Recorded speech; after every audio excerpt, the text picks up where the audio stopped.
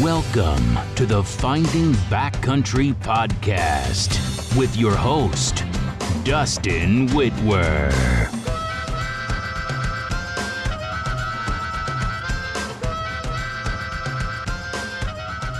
I am Dustin Whitwer, and this is the Finding Backcountry Podcast.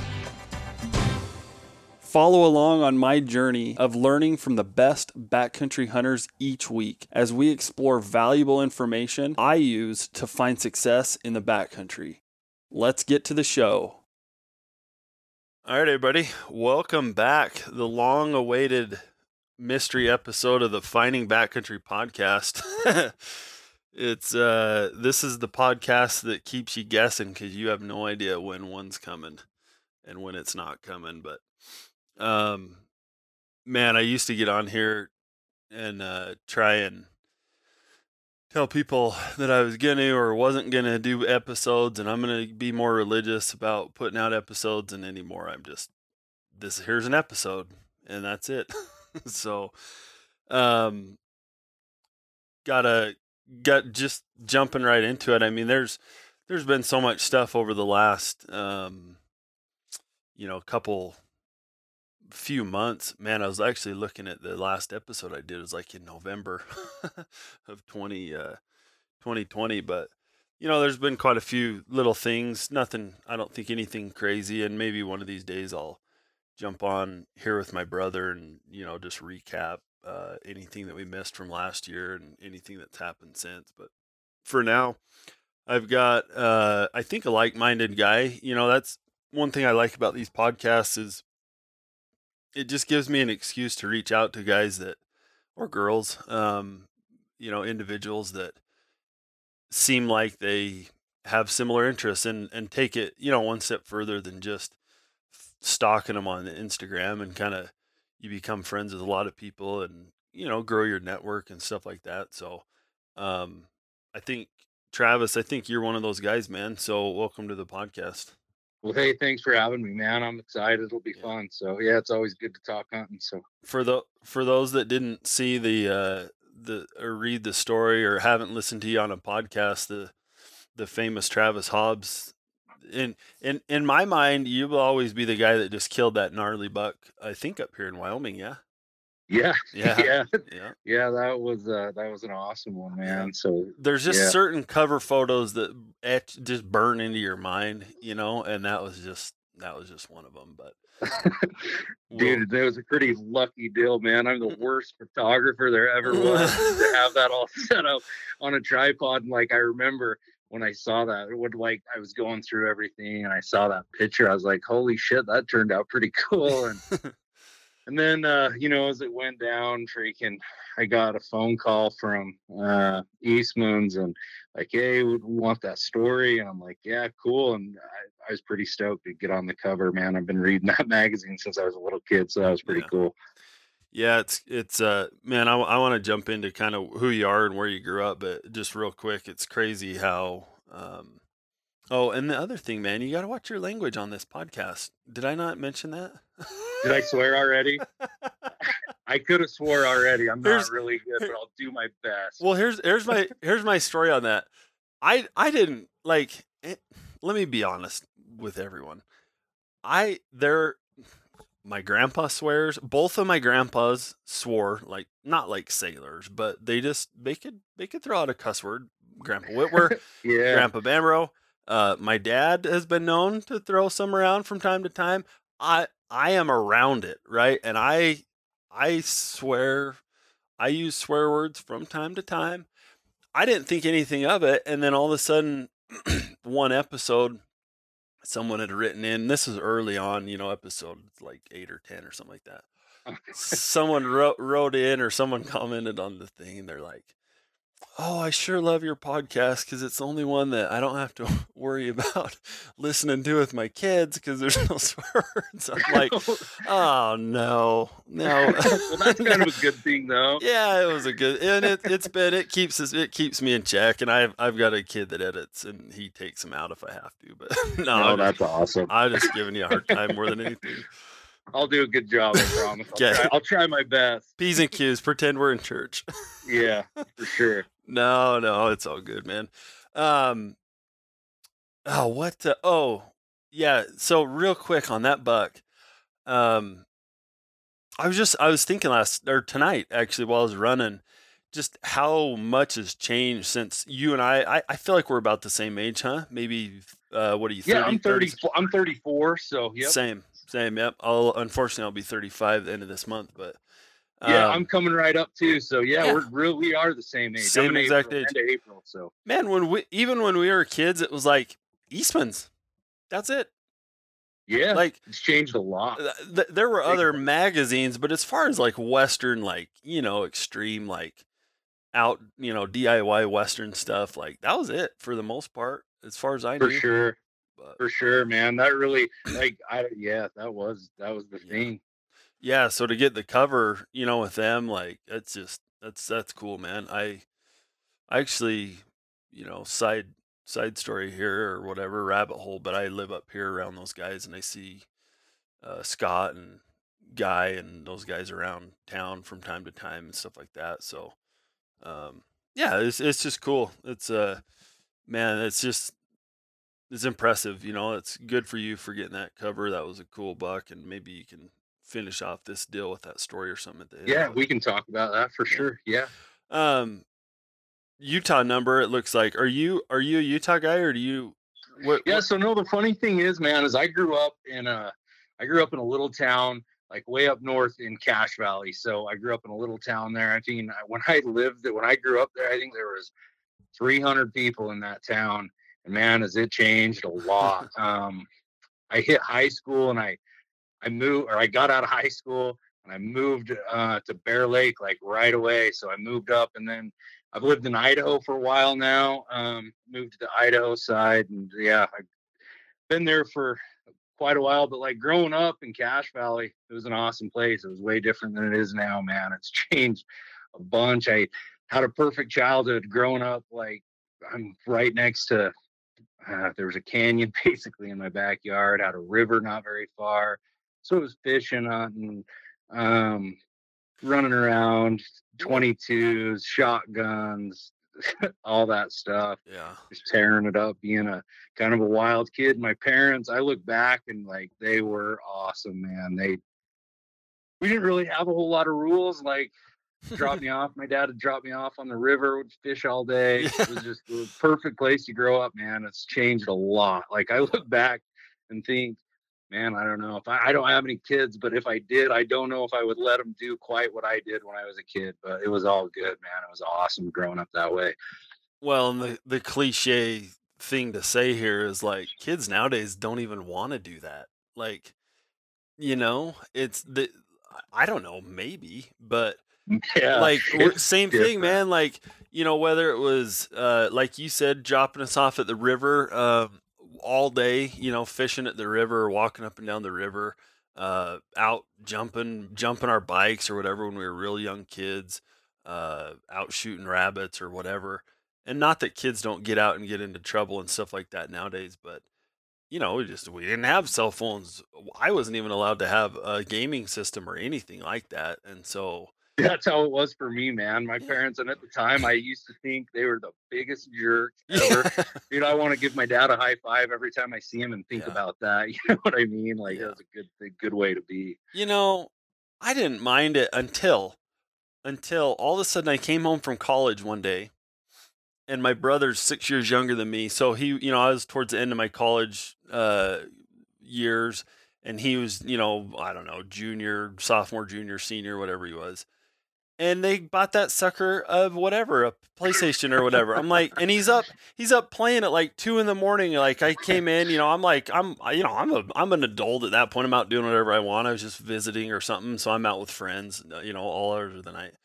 Come home, it's like 1 a.m. and he's up playing his PlayStation. I'm like, first of all, like, what the heck is this? Like, I never had this, and I would have been in so much trouble for not being in bed by now. Like, it was, anyway. Yeah, dude, it's changed a lot. Like Yeah. it's wild. Yeah, I watched we're just side tangent like crazy here, but I instantly know that you and I are not going to have a problem filling up this podcast. Yeah, no, we'll be good.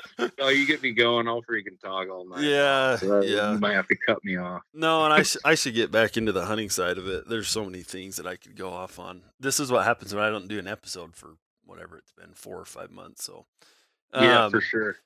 yeah. Are you so like you're a diehard mule deer guy? I mean, I scrolled through your page. Like I've seen you hunting elk, obviously, and maybe you're kind of like me and Yeah, I'm dabble in kind of everything. yeah, like so I'm really, I would say for sure, like elk just don't do it for me, man. I like to hunt them, and it's not that but I guess, well, as a kid and you grow up, the interesting thing about Utah is when you grow up in Utah, elk hunting for me when I was a kid, there really wasn't a lot of elk. When I was super young, elk were they were weird. Like it was a special thing. If somebody shot a 300-inch bull, that was like unbelievable. There was people, I mean, that was a big deal. And it's so much different now because Utah kind of has the mindset with elk is it's a trophy. Well, you know, I don't have to tell you, but it's a whole different thing, and you could always get a deer tag. And so I guess I really got onto that as at a young age. I was archery hunting at, let's see, I think the legal age was 14 years old, and I think I killed a buck every year until I think I was 18 with a bow. Like I just jumped right into archery hunting, and that was like my thing. And I was kind of big into snowmobiling and that kind of thing when I was in high school. I did a little racing, that kind of thing. And it's funny because I really looked at, and I loved to waterfowl hunt. That was the other thing. So I kind of wanted to get deer hunting out of the way. That's what's so funny about me is like when I was in high school, it was all about waterfowl, snowmobiling, and archery hunting was just like, I just did it. And I loved it. And I mean, I did it, but there was no deer safe. Like I shot first thing with antlers, and I wouldn't change it looking back, man. Like it taught me a lot. And I got really, I mean, I was pretty handy with a bow when I was a kid, and I did it a lot. And it was kind of weird. My dad was a archery hunter. He bow hunted, and that was kind of, the weird thing is back then, that wasn't that common. It really wasn't that common to be a bow hunter. And then like my uncles, I had cousins who were older, and we pretty big bow hunting family really for a long time. I miss that feeling, man. Like, cause I know exactly what you're talking about. My dad was like kind of dabbled in it when I was real young, and I still remember, and he kind of got me into it when I was young too, 16, 17. And I still remember like the feeling that you would get when you walked into those like nitty gritty, grungy archery shops back in the day. Yeah. Right. And they still exist, but it's just different because let's face it, like bow hunting's cool now, right? I mean, sure. People are like, they get religious about it. Not that they weren't religious about it back then, but it's like everybody bow hunts, like it's kind of trendy almost. Yeah, it's trendy, and it's like, I don't know, you just don't get that feel like this is, I don't know, maybe that's why I got into like traditional for a minute there, is I like that, just I don't know what it is, but just, man, yeah, I miss that, man, about like that's how it was for me growing up a little bit. No, that's awesome, man. That's funny because like, yeah, and it wasn't a super popular thing, like really. And I think it was, so you would have probably remembered this, and you grew up in Utah, right, Dustin? Southern Nevada. We're right. Nevada. Yeah, we're right. I mean, we're like right in the middle of everything. Hour from Vegas. Okay, 30 minutes from St. George. Gotcha. Yeah, and like the weird thing was in Utah is, where's I going with that? Oh, archery hunting. Like it just wasn't super popular, and I think it was about when I was, I want to say maybe when I was 6, maybe 17. Utah kind of changed some things that they let youth hunt all 3 seasons. It might even have been when I was younger, but they started letting youth hunt. So basically you could hunt a kid could hunt with a bow, and then he could go to a muzzleloader and then to a rifle. And I really think that changed the game. When I was like 14, 15, even younger than that, hanging out with my dad and stuff, you would go archery hunting. You would be the only person. You would never see another hunter ever. Yeah. And I mean, we're only talking, that's like early 2000s. Like, and it's changed that much. It's such an interesting, I don't know. It's unbelievable to me. It's super surprising, and it's just changed a lot. You'd see some guys hunting elk once in a while, maybe sitting, but dude, nothing like it is anymore. It's just changed a lot. Archery hunting's changed a lot. It's really different. You obviously you killed that Wyoming buck with a rifle. You kind of an opportunist now, or do you still bow hunt? Oh yeah, man, I do everything, man. I would never paint myself in a corner and just pick one weapon. That's the craziest thing on earth to me is like I want to hunt as much as possible, and I'm like, man, give me any weapon. I love to hunt with a muzzleloader, rifle. Man, I love hunting with a rifle, and I still love bow hunting. So like, it's all good with me. Like I'm a big fan of all of it, and I dabble in all of it and try to get probably too carried away, sometimes. I mean, yeah, it's kind of wild. I learned that the hard way because I was like, I grew up rifle hunting, but like I said, my dad was still kind of dabbling with it. And so I kind of got into it, towards the end of high school there and bow hunted a little bit. First of college, I was kind of bow hunting pretty serious. And then for like I don't know what it was, I want to say 8 or 10 years, maybe. Maybe not that long, 7 or 8 years. I was just strictly bow hunting, and I was the guy, man. I was like bow hunting. Like if you don't bow hunt, like you're not hunting, rifle hunting. And the irony now, who I work for and stuff. But no, that's the mentality or that's the thing that finally got me. Is I was like, all of a sudden, I had an epiphany, and I'm like, well, wait a minute. Like, I'm looking, doing this research because I was getting into it and I'm researching all these different states and I'm like, whatever, let's take a state like Colorado, maybe. I was like, well, hold on. Like, there's only so many days that you're allowed to bow hunt in these states and they're almost always, end of August versus September. Yep. And then it's like, I see all these other guys and they all just keep hunting and keep hunting and keep hunting and they're hunting all the way into October, November. And I'm like, yep. Well, is it really bow hunting that I'm after, or is it, and for me at the time and still today, it's really like the backcountry or the remoteness or I really I don't care what weapon. I don't love like those low, late season, but I'll do them. Don't get me wrong. But yeah, that's sure. That's what I live for. And so it was like, well, hold on. Like, do I really give a crap that it's with a bow or not? Well, no. Like, I just want, and opportunities about that time we're starting to felt like we're getting squeezed a little bit. It was getting harder to get some of these tags and stuff like that. And so, yeah, man, I was that guy. I was like, oh, bow hunting, and if you don't, then shame on you. And I learned my lesson because I think there's a lot of years there where, I was only hunting one state anyway, but it's like I just didn't even think about, I could just pick up a muzzleloader or a rifle and go to these other states like I do now. So no, it makes it so much better. And man, and like for me, like hunting and like, and I'm I would say I'm proud. I'm proud to be a trophy hunter. I really am. And I really do. I mean, I want to hunt the biggest and the best mule deer possible. And like, I'm going to take any tag I can get my hands on, man. And I love it. I really do. I love diving into it. And man, I'm different. I really like hunting general season stuff. And a lot of people think that's kind of crazy, but man, I love just getting out there and getting after like this hard-earned bucks. Like I really love it. Like the general season, over the counter. Like I love to go back to places multiple times. And so you start mixing that up in some of these states, and man, you can still do it. It's getting harder and harder every year that goes by. But if you'll switch it up and hunt with different weapons, it makes it so much easier. It's just like painting yourself in the corner of like, I'm only going to be a bow hunter. I'm only going to be a rifle hunter. I just feel like you're just limiting yourself a lot, and like the different things you can learn and the behavior and how they change, and I said it for a long time. The best way to kill a big mule deer, in my opinion, is probably with a bow. And guys argue and like don't believe me, but it's so much easier to hunt them in the velvet.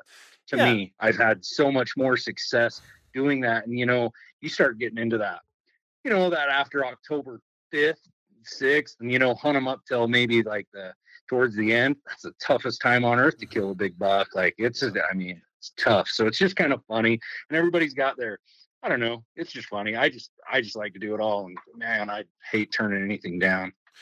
Yeah. A couple things.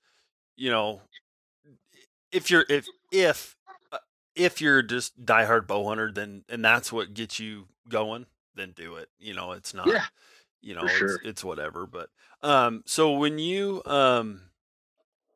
mentioned trophy hunting, I'm all for it, right? I think my disclaimer on that is we're all in a transition. We're just constantly changing what we're after and who we are.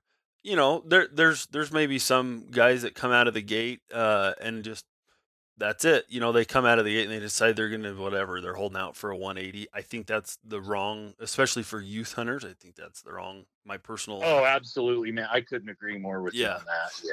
Yeah, I was just listening to Epic. Those guys, they were talking about New Mexico, and they brought up the New Mexico youth tags, and they literally hold the best tags in the best unit during the best time, right? It's like the 2B, Yeah. 2C or whatever down there by the Yeah. Hickoria, and they let them hunt them towards the end of November with a rifle probably.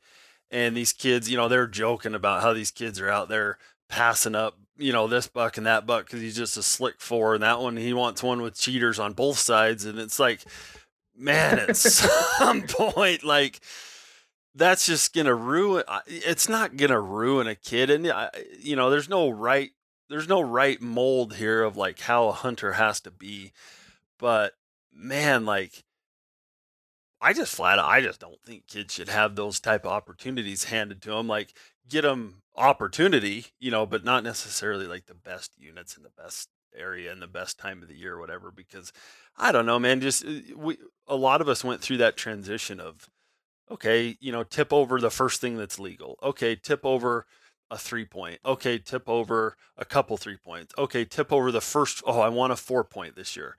And then and you grow and you grow and your goals change and stuff like that. And not that one's right or wrong, but you just can't argue with the experience. And it's so hard if you just come out of the gate as like, oh, I'm going to kill 180 or bust, right? It's like, geez, a guy like you and me, like how many tags do you eat in a 10-year period if that's your goal? For sure, man. Like Right. Kids, if I could give kids one piece of advice, like especially young kids, and I like have kids message me and ask me, like, hey, I'm trying to kill this buck. And I'm like, guys, like if you haven't, like the only way you get good at killing stuff is you got to kill stuff. And it really does like make a big difference. Like if you're nothing against a new oncoming hunter that wants to kill a big buck, but like, I really think you got to get good at the whole process. And I'm talking, man, if you're, 35, 40 years old, holding out for a 180 and you don't even know how to quarter out a buck or, like the first thing, man, you're going about it wrong. Like there is a process and I think you got to go through it, man. I don't shame anybody. Like if somebody wants to shoot a 2-point, like it doesn't bother me. And kids, man, I think they should shoot often. They should try to fill every tag and they should get good at it. And it just makes them better hunters in the long run. Yeah. It's just funny. Yeah, it's interesting, man, how things have changed. And I'm talking to guys that, have only killed, 1 or 2 bucks and they're live and they're like holding out for this 180 plus buck. And I'm like, guys, I don't know. You just get way better when you kind of go through the process. I think that's the best way. And then it just means more to you too when you understand how tough it is and how hard it is. And I don't know, it just means more to you. Yeah, and the punchline there is where is your motive coming from for that? If sure. Right? If you've been doing this for 10 years and you've killed a few bucks and it's like, no, I don't like there's no right answer. It's not like you have to do it. Sure. Like it doesn't have to be a 2-point and then a 3-point and then a small 4 and then a little bit bigger 4 and then a 160 and a 170 and like wherever you're at, the punchline is as long as it's not because your friend or your social media followers, or whatever, you saw all them tipping over a certain size buck or whatever, because that's the risk that we're running today is people have a skewed motive, right? Absolutely. They're getting fed. They're getting fed not just the cover of Eastman's with Travis's buck, but right. Those were almost you know, that back in the day to me was almost just untouchable. It was just kind of surreal, you know, when you'd see the cover buck, it was like, well, I don't even know that guy, and you don't really. But nowadays, it's like, you know, and you only see what 12 of those a year if you were subscribed to one magazine. Well, now it's like, I mean, I probably saw a dozen, you know, 200-inch bucks today on my Instagram feed from guys had killed throughout the years that they're posting a Flashback Friday or whatever. Like, yeah, for sure. It's just such a different, you know, process that we're going through in our minds. And so just check your motivations, I think. But I think you're absolutely right, man. And the whole thing is like, do what makes you happy too. Like, that's I don't know, that's a big thing. And like, if you're excited about shooting a buck, like, there's no shame in that. And who cares what everybody thinks? Like, I'm gonna hunt the way I hunt. No, like, if Instagram's gone, I could care less. Like, honestly, if it was gone tomorrow, I could care less. I like to see everybody's pictures. I like to see all that stuff. But man, back in the day, it was still, you know what I mean? It's just, it's changed. And I feel like a lot of kids,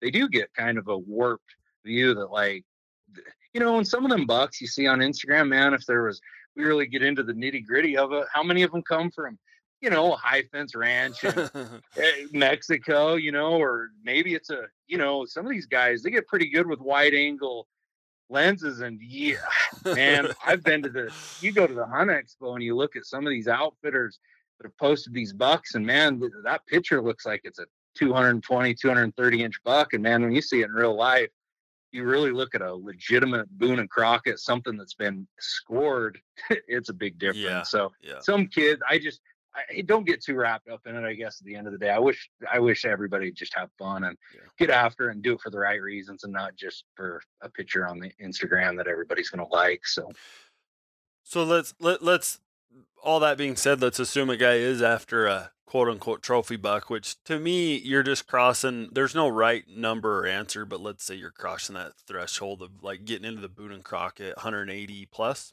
right? Yeah. Yeah. When you mentioned, you talked about hunting general units, over the counter type units.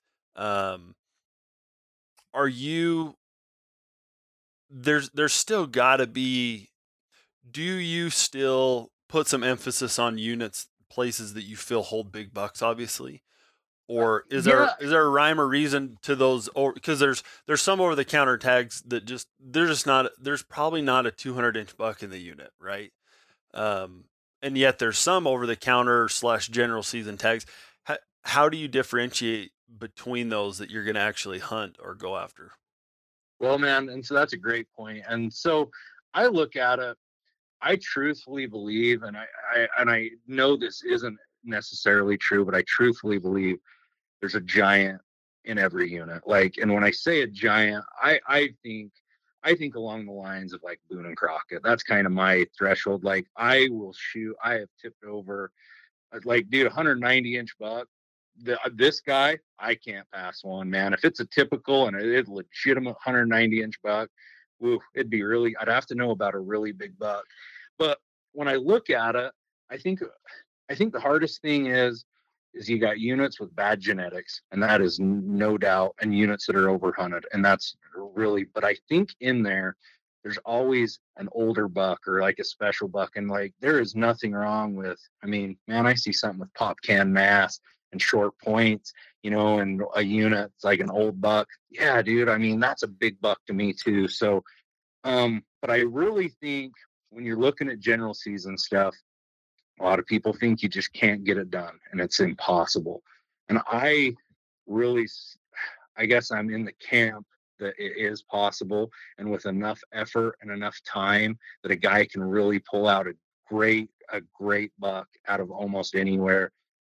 And I really think almost anywhere, given the fact, I mean, and obviously there are some units that are going to be really tough, but I really think that's just kind of how I hunt, and that's my mindset. And yeah, I get whooped a lot, man. It happens a lot. Like, I go through a lot of tags and I can't find them, but I guess that's kind of my mindset when I go into it. I'm very, very optimistic, very optimistic. Well, and either way, I think the important thing, almost the flip side of that mentality to understand, and the valuable thing for guys, is the misconception for sure is that big bucks only come from limited entry premium 10, 15, 20 point draw units, right? Yeah. And the trap there and the problem with that is guys pass up 0 point, 1 point, over the counter opportunity hunts, whether it's, crap dates in, like you said, October, middle of October, or low density areas or high density areas where they give out a bunch of tags or something like that. And guys are just shooting for the stars. Well, two things wrong with that. A, it takes forever to draw, and then B, if you actually do draw this I call the Utah elk tag syndrome, right? And just Yep. because I'm kind of from that area a little bit, and I know a lot of people and a lot of guys that have a lot of points, and they will build points for elk and everything for that matter. But I just know a bunch of examples of guys with elk points, so that's what I'm using. They'll build elk points for 20 years and not even hunt elk. Dude, I'm one of them. I got don't do it. I got 23 elk points in Utah. Well, and honestly, I don't even want to burn them because I'm like, oh, I've been waiting so long. I feel like, you know what I mean? Yeah, but here's what I bet is, well, first of all, I don't think you're an elk guy, so it's not your priority. Nope. And so that's the thing, right? If that was a mule, if we were using that as mule deer, let's say that you were in Utah and you had 23 limited entry deer points and you were holding out for the Henrys, right? Yep. What I would bet, and the point that I'm making is, you would have, and you've been hunting deer somewhere on over the counter 1 point, 0 point, easy to draw tags every single year, probably multiple tags every year building up to that, right? Yep. Right. And that's the problem that guys fall into, I think, is A, they think that only the big bucks or bulls come from those big units or those hard to draw units. And then B, they don't do anything in between. And then they go out and it's like they're learning how to hunt elk or deer on their premium tag. Dude, you are so right there. That is like exactly what happens. And then don't even mention the amount of points that the stress that puts on guys. I've seen it, man. Like it's not even a comfortable hunt.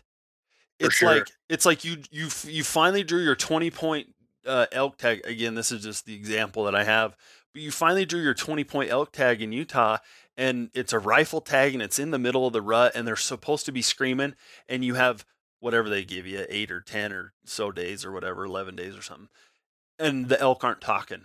And you don't know, exactly. And you don't know how to find a big bull when they're not just screaming and telling you where they're at. And all of a sudden it gets down to day 4, 5, 6, and you don't know how to hunt elk because you haven't been hunting elk. You've just been assuming that this tag, they're going to fall in your life. It's just, it's a nasty little trap, man. So I really, you are so right, man. It's such a good point. Like there are so many people sitting on so many points. Like, look what, like, I feel bad.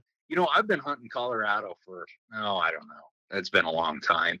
I will get a tag in Colorado. I will beg, plead. I will do anything. I will get the worst tag. I have hunted the worst units in Colorado. I'm going. Like, I will go regardless. And I know guys that have, like, never, they can't draw. They're sitting on 20 points, 20 plus points, some of them. And here you got CWD hitting Colorado. Colorado's changing their management style. And honestly, the heydays of Colorado are probably over. And these guys were like expecting, well, I got 20 points. I'm going to get, a monster buck. Well, that isn't the truth. Happened. Like, things change. Happened so to much. One of my good buddies at work. Exactly what you just said. He and trust me, this guy knows how to hunt deer. Like, this guy knows how to hunt deer.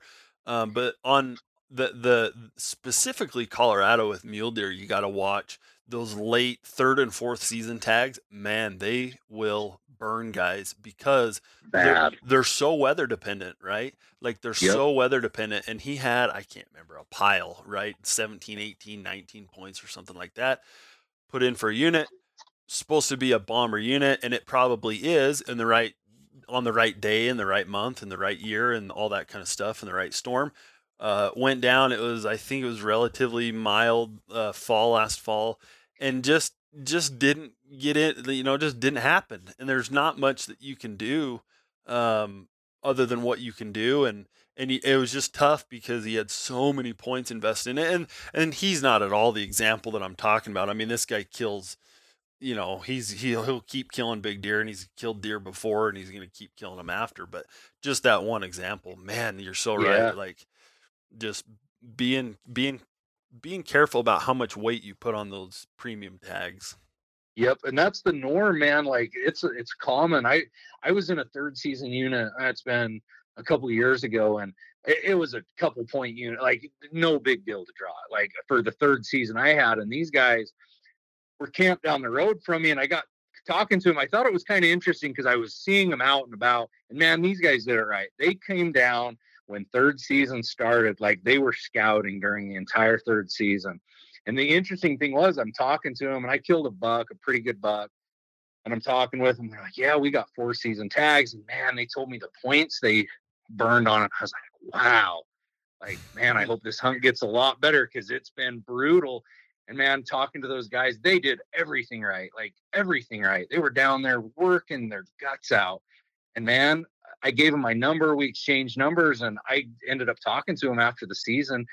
And it got worse. And while we were down there, it actually got worse. Like it was good at first, but man, the weather turns. And so there they sat and burned. They could have been and hunted that same third season I had 4 times for what they burned on a 4th season, and like they said, that was the biggest mistake we've ever made. And I think a lot of guys think, well, if I have all these points, I'm guaranteed something. Well, honestly, the odds, I think you're better off to get good at hunting a spot on a regular basis and like just learning the country and like, okay, the deer act this way, the deer do this. And that's kind of the way I look about it or go about it. It's a constant theme that I hear on the podcast, right? 70 something episodes now. And if I was going to put down like the top 3 things that make someone a successful, especially mule deer, but anything hunter, that I hear from guys like you who know how to get it done,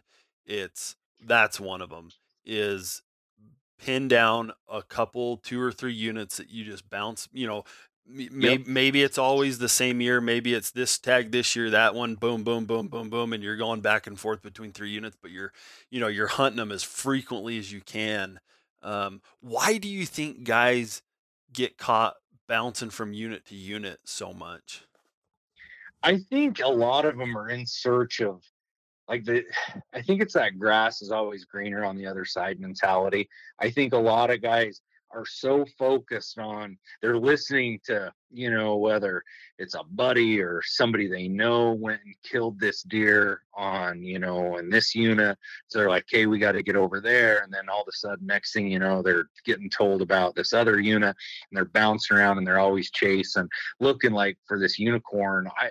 And man, those general season units, every one of them I've ever been in, I've never been to a spot. Like I've never found one that's like, this is awesome. Like it's usually takes years and work and like, a ton of time in the summer, like, okay, the deer are doing this. And then the fall can come and your hunting seasons can get going and they change again over and over, depending on where you are. But a lot of them, especially further up north, it just changes so much. And I think that's what it is guys are just like looking for something that probably doesn't exist. And that's the thing I want to be careful too, is like when I say I think there's a big buck in every unit, like be realistic. And man, I've went down to Colorado and I've shot 160-inch bucks, bucks that weren't that great because I know I'm not in a good spot, but I felt like I'm taking the best buck that's there, or at least at the top of the top tier. But don't get crazy, And then the other thing I think that's interesting is I think guys could do a lot better hunting a little closer to home. And what I mean by that, not close to home, but man, I was such an idiot. I used to put in for archery units in Colorado. Man, I'd drive all the way down there, try to scout. Mm-hmm. And then, and I'm like, I'm passing how many good places on my way. I could stop in Wyoming. I could go up into Idaho and be like, 3-4 hours from my house, whatever. And I'm driving all the way to Colorado. And I'm like, so I think there's some of that stuff too. Like you got to kind of be efficient with your time, you know? We kind of had to finally, not we, but just me. I had to kind of put an unwritten rule on my applications, and basically I could only apply for one new unit every year. And That's smart thinking, and man. plan on hunting it, right? I mean, there might be some, I'm still going to put in some of these states, New Mexico or something, for some crazy tag that I've never been to, and you roll with those punches, obviously. But generally speaking, tags that you're like, okay, if I apply, I'm going to get this. Tried to limit it to one a year because those summer scouting trips are important. And, and you don't want to be, man, 2 units for me, some guys have a lot more time off or whatever your work situation is or whatever.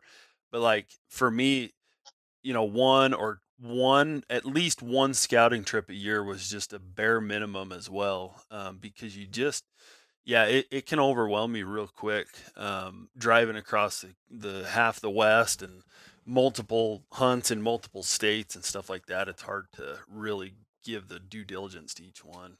Dude, that's exactly right, man. And I look at it too, like, so when you're going, I try to do the same thing. I'm very similar, like, and I try to hunt the closer, like when scouting pays off, and not that scouting late season, but when scouting pays off, if you can be a little closer to home and try to do it more often. And man, that's the other thing is it's so important. Like the importance of scouting cannot be, to me, man, it's more important than the hunting season. It really is. If you want to get Randy Ulmer said something that stuck with me. That's exactly the point that you're making. Once I think he said, I'm coining the phrase, but said something like, if he was given 10 days to hunt and 10 days only between scouting and hunting in the whole year, he would scout for 9 and hunt 1. Dude, he is exactly right. And I would do the exact same thing. I am right there with him. Like, I would probably give myself a couple. I'd probably go like 7 and 3. And see, and honestly, if I really feel like if it was an early season hunt, like before September or sooner, I would do the 9 and 1. I really would too. That's how important I think it is. So. Well, and that's actually there's an interesting thing that he said too. Is he said, I think that guys also make the mistake of, let's say that you have, I don't know, 2 weeks off during the year. And guys might break up, and as I say this, I'm thinking about the days I've already taken off, planned to take off for work this year. And this is exactly what I'm doing, and I probably should change it. But he's like, guys, they'll schedule out, say, 5 days for their hunt when they're going to be there, and they're going to show up the day before the hunt starts. Well, and then back up to the summer, they decide to take 2 4-day weekends throughout the summer, and they're going to make these 2 trips, and they're going to scout, and that's going to tell them what they need to know. And then they're going to show up, especially in my younger days, man, I would show up. It was one of those, you'd work till, 4:30 on Friday. The hunt opened, Saturday sometimes, in Utah. Usually we would drive from 5 until 10 o'clock. We would show up at the trailhead. Right. The night before the hunt, we would literally hike in all night. Stupid. Like hike in all night, get 2 hours of sleep, wake up, and then just like wake up and open your eyes and just hope that everything was how you left it. And Ulmer was like, man, if you just take 3 or 4 of those vacation days for your scouting and put them right before your hunt. And it was like, oh yeah, duh.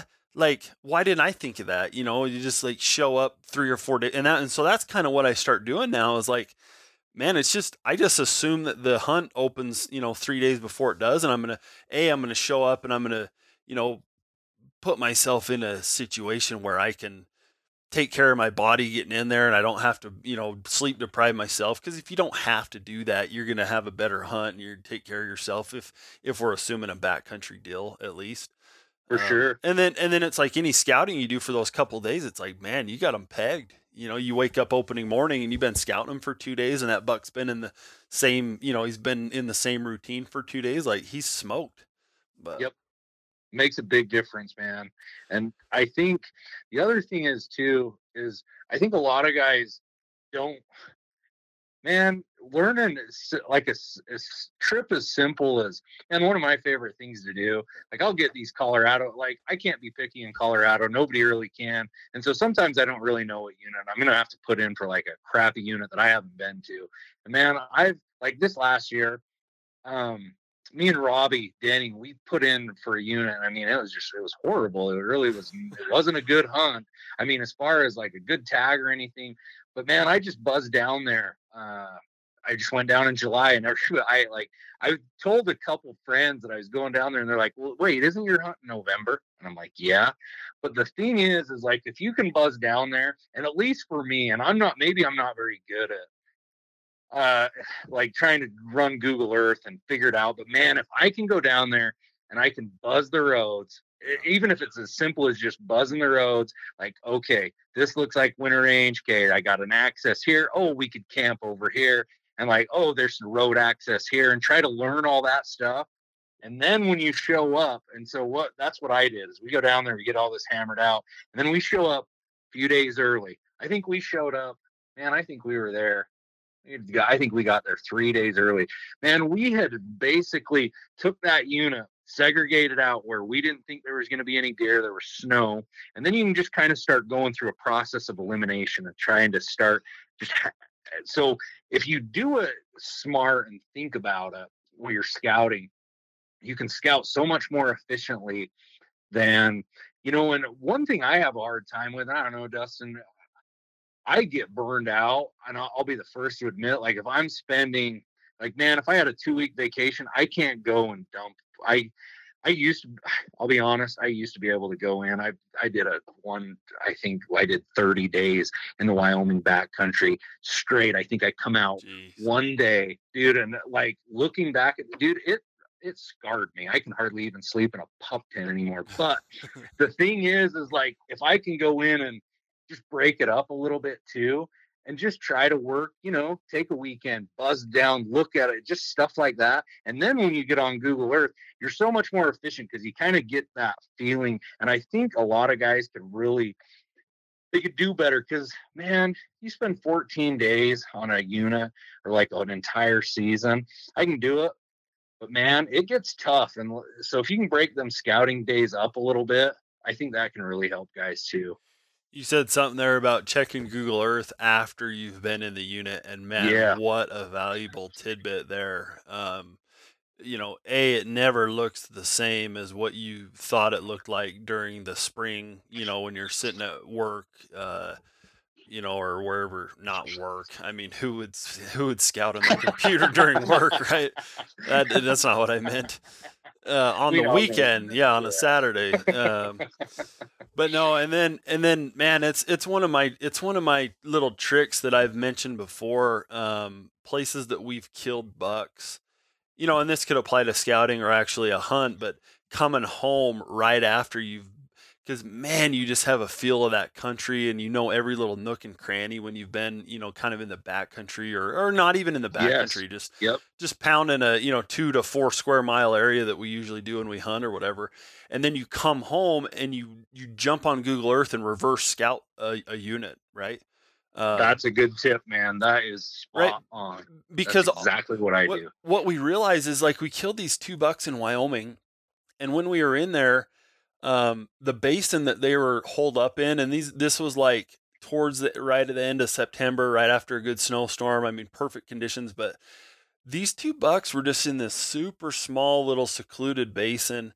And in person, it was like, well, yeah, duh. Like, this is a pretty good sized basin. It's plenty big for 2 bucks to hang out in here.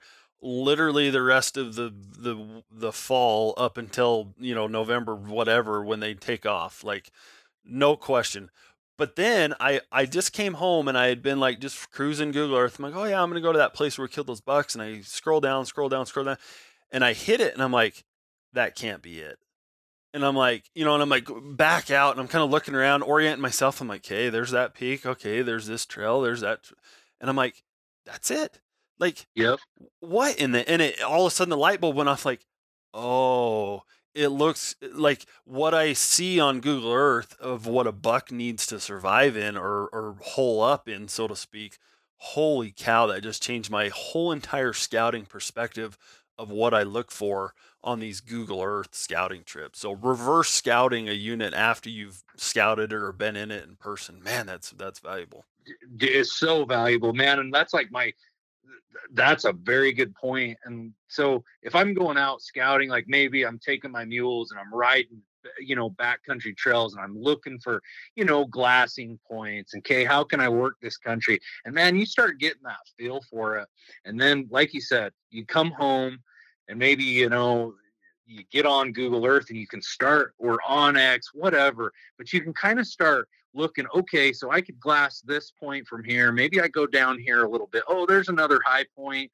I can look at this, and man, just getting that feel like, oh, you can access that trailhead. Yeah, I can get my horse trailer there. Or, maybe, oh yeah, that trail will buzz me up into here. Maybe I take a, jump a ridge here, and just, man, just looking at it, ooh, it can save you so much time and effort. And then scouting on like a Google Earth or onX, man, it's an important way for me to go about it. I know that it's helped me a bunch. Yeah, perspective of little bowls and basins from the main trails, because a lot of times, and I'm just thinking this through as you're talking about that, of like where these trails go and stuff. And a lot of times on Google Earth, I'll discredit a spot that I think would be a spot that might hold some bucks, because on Google Earth, it looks like I can see straight down to the bottom of the basin and there's a main trail, right? Colorado's infamous for this, right? Yep. There's freaking hiking trails everywhere. Every single bottom of every basin has one. And I'll discredit this little back side basin because on Google Earth, it appears to be right in line with that trail. Well, in reality, you get up in there and you look at it in person and it's like, oh, I mean, this is a 3/4 mile from that trail and completely out of sight, because there's a little swell in the ridge going down off that you can't even see on Google, right? And then it's like, man, I think that's going to be my next tactic. And you just kind of put that in my head of like where this trail goes, and then relative to these little side basins, and start reverse scouting those too. Dude, it's so important. And man, you get into some of that stuff. And, whether you're maybe looking at road systems or trail systems, it's funny, I've been into some places I've never been before, and I take my mules in there and I'm like, oh, can I get down this road? I got my trailer on. And then, you figure it out, and oh yeah, I can get back here. And you're like, man, how big is this trail? Because a lot of times you look on trail maps and they're, they just say, well, there's a horse trail here. And I'm thinking, okay, well, how many people are going to be on this? And then all of a sudden that trail turns into like a goat trail. And you can tell that it hasn't been cut open in years, and you're bushwhacking to get through there. I'm like, okay, this starts to interest me, where I might have totally wrote that off if I was looking on Google Earth or onX, because I'm like, oh, there's a horse trail there. There's going to be guys all over. And sometimes, it just can surprise you. So when you go out and, drive down, or maybe there's a road and it says it's a truck road, and you're like, okay, and you're going down it and you kind of wrote some stuff off next to the road. Then all of a sudden you're going down that road and you realize I should have brought a 4-wheeler, or I can't even get my truck down this. Man, what a freak. And that's a big deal. Yep. How much better, well, you might not know this, but you mentioned not being able to get your mules and stuff there. So explain just how much better llamas are than pack horses and pack mules. Man, I think I can get my mule about anywhere. It's just whether or not I can ride her in there. She'll go about anywhere I point her, but sometimes it's that me staying on and not getting freaking ripped off by some thick trees or something like that. But I'll lead her too. I'm not proud. I'll freaking walk. Yeah. So we'll get a llama in your hands one of these years. You'll see the light. No, man, what's funny is I honestly thought I really have kicked it around. Like there's some places that really would be pretty handy. And stock, it's one of them things. The cool thing is about stock, and like one thing that I think is funny is a lot of guys look at stock and they're thinking, wall tents and all this heavy old stuff. Well, man, you implement like backcountry backpacking gear in conjunction with like, man, I can be pretty set up and be very comfortable for days with just leading one. Like, I have a riding mule and a pack mule, and man, it's pretty nice taken. It makes a big difference. I love backpack hunting. I'll do it if I have to, and if I find a big buck, like, I'll do whatever it takes. But it's pretty nice to be comfortable. You hunt harder, makes a big difference for me. Yeah, and I'll be the first to admit, right, that like this last year up here in Wyoming, some of this country west of Cody, you realize real quick that, well, first of all, I was just doing these little not little day hunts, but I was just doing these day hunts or like a weekend hunt or whatever. And to really be effective in some of that country to get back where those bulls are, man, you had to put on some miles. And, not that this, it just would have been more efficient to load up a horse for the morning and drop him and cover 20 miles instead of 3.5 miles or whatever. For sure. Working some country real slow on foot and and glassing and stuff like that, and you could have got back into the good stuff and not killed yourself. But so I'll admit, man, there is some country and some situations where no doubt a pack animal that you can ride would be a benefit. But even just taking a few pounds off your back too, it makes a big difference, man. Like, that's the thing, is if you can take a little more creature comforts. Like I said, that when I did that 30 days, that was rough, man. I was after this big old buck, and man, that was back in the day, like a Badlands sacrifice. Holy shit, dude, as things changed, that was miserable, man. I look back, that pack was the most uncomfortable thing I've ever had in my life, and what it weighed, God, dude, I don't know how I survived. I was way tougher a few years ago, that's for sure.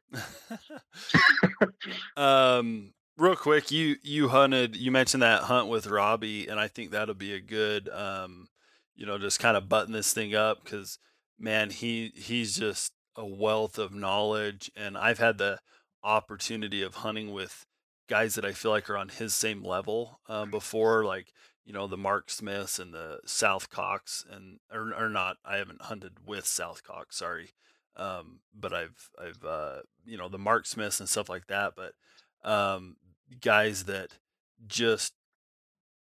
they just do it differently, and I'm just curious what you learned or what you saw hunting with Robbie from his experience that surprised you or that taught you something. Dude, one thing about Robbie, man, when Avery calls him the legend, dude, it's so true. He is a legend, man. Like, the things that guy does, Robbie is a family man, and Robbie is a common man. Like, he's not, buying these high-end tags, doing all this crazy stuff. But man, that guy, he is very good. He's just not scared to get in and hunt some tight stuff. I mean, the cool thing is, dude, he gets after it, man. He's out there pounding, looking for tracks, doing everything that a big buck hunter should do. And Robbie is very good as far as like his horse. Man, he drug his horse all the way down to Colorado. We had no idea for sure if we were going to need it, but man, it put him in some spots that was just awesome. It put him in some great country that as far as hiking in there, it would have been rough. And Robbie gets in there. He's not afraid to hunt the thick stuff. It's awesome, man. It's obvious why his success has been what it is. And I mean, and it's cool that he is so good about sharing information. And like, man, one thing that people ought to really check out is his videos he's done on some of these hunts. Man, there are so many little tidbits of like gold information in there that's so valuable. And like, for him just to do that and put it all out there, he wrote the book. His book's awesome. If you don't have his book and you're wanting to be a deer hunter, it's a great book. Yeah, and when I read through his book and stuff, and the funny thing was, when I first read through it, I'm like, this guy, like, dude, a lot of things I couldn't agree more on. And yeah, he's an awesome guy, and it's pretty cool that he shares so much information. There's a lot of people. I've probably been guilty of this. I don't want to talk much. I don't want to say anything. And Robbie's really cool to help guys out, and he'll talk to anybody, just like, and he's not too good to talk to anybody. He's just a really good guy. So yeah, he's an awesome guy. They don't come much better, that's for sure. Yeah, love it. Yeah, his book. I think he's pretty. Is he pretty active on Rockslide? I can't say. Yeah, for sure. Yeah, he is. Yep. And I think pretty active blog, on there. Yep. And his blog, I think he's posting, quite a bit. Dude, some just really good information, like all the time, and he really goes out of his way. And like those videos, serious. Jordan, she does an awesome job. Yeah. She's videoed some of them for him. I think that's 2 she's done for him, and man, she does an awesome job. Robbie did one of himself in Nevada, and we didn't get any kill shots on that Colorado. Jordan left before I killed my buck in Colorado this year, but just the wisdom in that and like what Robbie shared, dude, it's awesome. And he really goes out of his way to try to teach people, and not just tell a story, but really try to teach people. My hat's off to him for that. It's pretty cool. Yeah, for sure. What would you say are your top 3 if you let's do 2 categories. Let's say like your top 3 states that you're going to apply for mule deer. This is kind of a mule deer theme. So top 3 mule deer states for opportunity, and top 3 mule deer states for trophy hunts. So for opportunity, for me, and they could obviously be the same.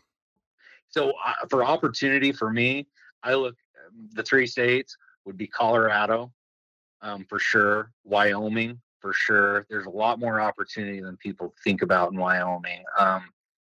I won't really get into that, but there is a lot of opportunity that people overlook. And then Idaho, obviously. Idaho's changed a little bit as far as opportunity, especially for non-residents, but it's still very opportunity. Like, there's so much opportunity. The trophy states, I would have to say Nevada. Obviously, there's really no guarantees on a tag there. Arizona, there's a lot of opportunity though in Arizona, but there's some, the high-end mule deer stuff. It's definitely a trophy type state. And I kind of applied in Arizona. It's one of the only states I really build points in.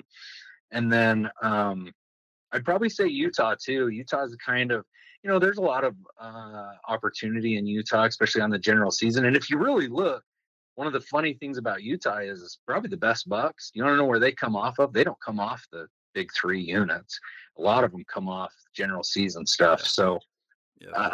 Yeah. So, but there is some trophy quality there that's really good, and it's really come up, especially lately. But Nevada, Arizona, those are probably the 2 I would, and Utah's up there too. But Utah, kind of a combination there. And like Arizona, the archery over the counter down there, it's changed a lot since I started hunting over the counter archery in Arizona. It's changed a bunch, but there's still a lot of opportunity, and guys are still getting it done on some really on quality animals, and do it every year. So that's really a pretty cool place. Yeah. My brother, if you don't follow him, he went down December of 2020 and put a over the counter archery tag in his pocket in Arizona, tipped a buck over maybe like the last week of the year, maybe a week before the year ended or so. And then turned right back around, went back down there, and within another like 2 weeks, he had his 2021 tag filled on another. Dude, good for him. That's saying a lot. Yeah, and they were, they're both they're both respectable bucks. I can't remember really what even class they would score. I mean, they weren't 130-inch deer or anything like that. So. Just proves that, there really is a lot of opportunity out there if guys will just put in a little bit of work, a little bit of common sense, and just kind of get after it, And we're living in, I've said it for a number of years. Like, I really feel like I will look back at this time and think how great we had it. It is changing so much and getting so much harder. I look at some of the states, Wyoming, man, I look at that and like how much harder it's gotten to get some tags in, like on the western end, and Idaho. I mean, man, if you would have told me 10 years ago that you couldn't have went up and just bought a tag before season started, I'd have thought you were crazy. I mean, I could have bought 2 of them just a few years ago. I could have bought 2 general season deer tags as a non-resident Idaho. This year, how much has that changed? This year I had to dogfight, on some online line, to get in there and get my tag. That's actually my last question for you. So, at the moment, I have an Idaho tag that's a rifle tag that's just like the 10th through the 24th of October or whatever. Yep. You'd mentioned earlier hunting bucks during that time frame is extremely difficult, obviously. The hardest, I think. Yeah, yep, for sure. So maybe part some words of wisdom of how you would go about, or how I should go about. I know how we did that growing up down in that country, but it's different when you're down in the low country. Well, it's not. It's really not. It's just a little different terrain. But maybe just wrap up with kind of how you'd go about that, because that's one of the harder, like you said, one of if not the hardest time to kill a big buck. So I'm a big glasser guy, man. That's my thing. I'm a glass. I glass. That's honestly, I that's my tactic. I'll be honest. Like, that's what I do. But like in that country and that time of year, I feel like a lot of them deer that's transition period too. A lot of them are heading down, like getting into that thicker stuff. So it's hunting that broken stuff. And man, I really, depending on where you are, but like jumping into some of the quakey type, the, finger ridges coming off, higher points. And then really, if it snows, man, be there and take advantage of that snow, because then you can get in and attack some of that thick stuff that's super hard, whether it be tracking. And dude, and a lot of times deer just on their feet a little more. But that time of year, I'm still glassing a bunch. I would definitely, I still think there's some value in scouting. And like we talked about with the roads, that's kind of my thing, but like getting in there and glassing or learning those road systems and good points to glass from. And then looking at some of that country that's not kind of that mid-range elevation stuff, that like the quakey, conifer, that transition. I'm a big transition. Like, I like those transition areas. That's what I would do.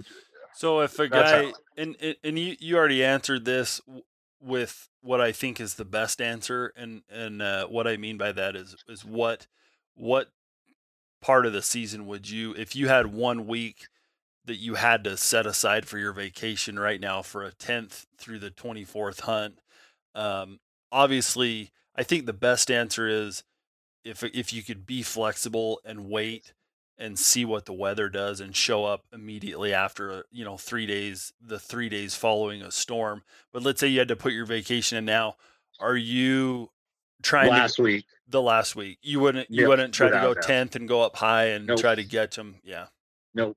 I would totally write it off, because man, one thing, it's kind of like that Wyoming, like those openers when you have the general public and on general season stuff.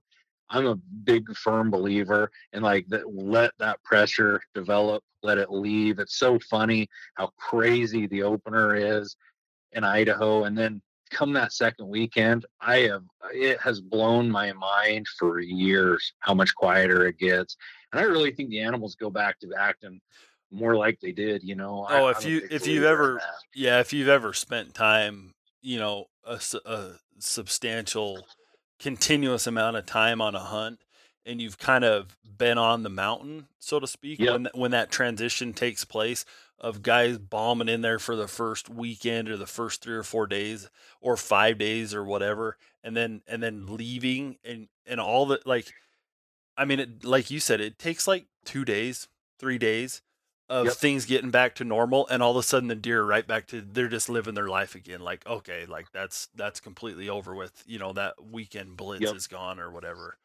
And the only exception I would have to that is if I had a big buck found I knew where he was, you know what I mean? Then I would probably try to attack him the first day. Like if I knew, you know, where he was, but if I was just going in blind, it'd be the last week for sure.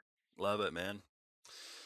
Well, sure appreciate you jumping on. Yeah, dude. It was awesome. So hopefully there's some bits of information in there. Well, and I feel like there was 10 rabbit holes that I was restraining myself from going down, and so I mean it'll be next time we could get into you know, more into the pack mules optics. I mean you just that'd be awesome. Just so many things that we could go into, and so I just appreciate you being back on for my what are we calling this, my re-inaugural episode, as if it was heck yeah, dude. I hope it helps them guys, and I hope they enjoy it, man. I enjoy doing it, so it's cool, man. I appreciate you having me. Perfect. Well, appreciate it, Travis. You're the man. Follow Travis on Instagram. What's your you want people following you? I don't care. That's fine. I had to delete it for a while, but it's back up, and I've been pretty active lately. But anyways, it's Natural Born Hunter. So yeah, hey, we didn't say the T word one single time. That's we did good, right? And everyone's gonna click on this thinking that they're gonna hear some, you know, political agenda. Me ranting about baiting in Utah, and I'm not even gonna.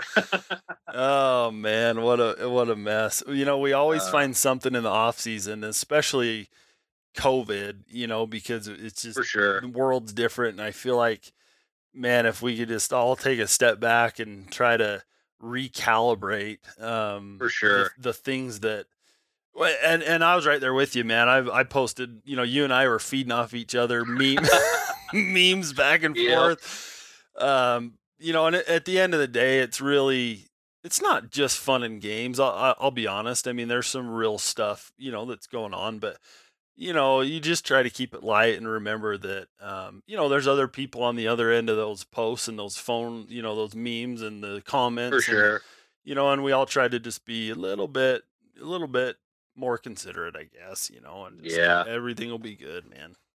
Yeah. So, at the end of the day, we're all humans. Yeah. So. Well, cool, man. We'll be following along, and good luck in the draws and stuff this year. Hey, you too, bud. Appreciate it. Okay. Have a good one. Yep. Hey, everybody. Thank you for listening to the Finding Backcountry podcast.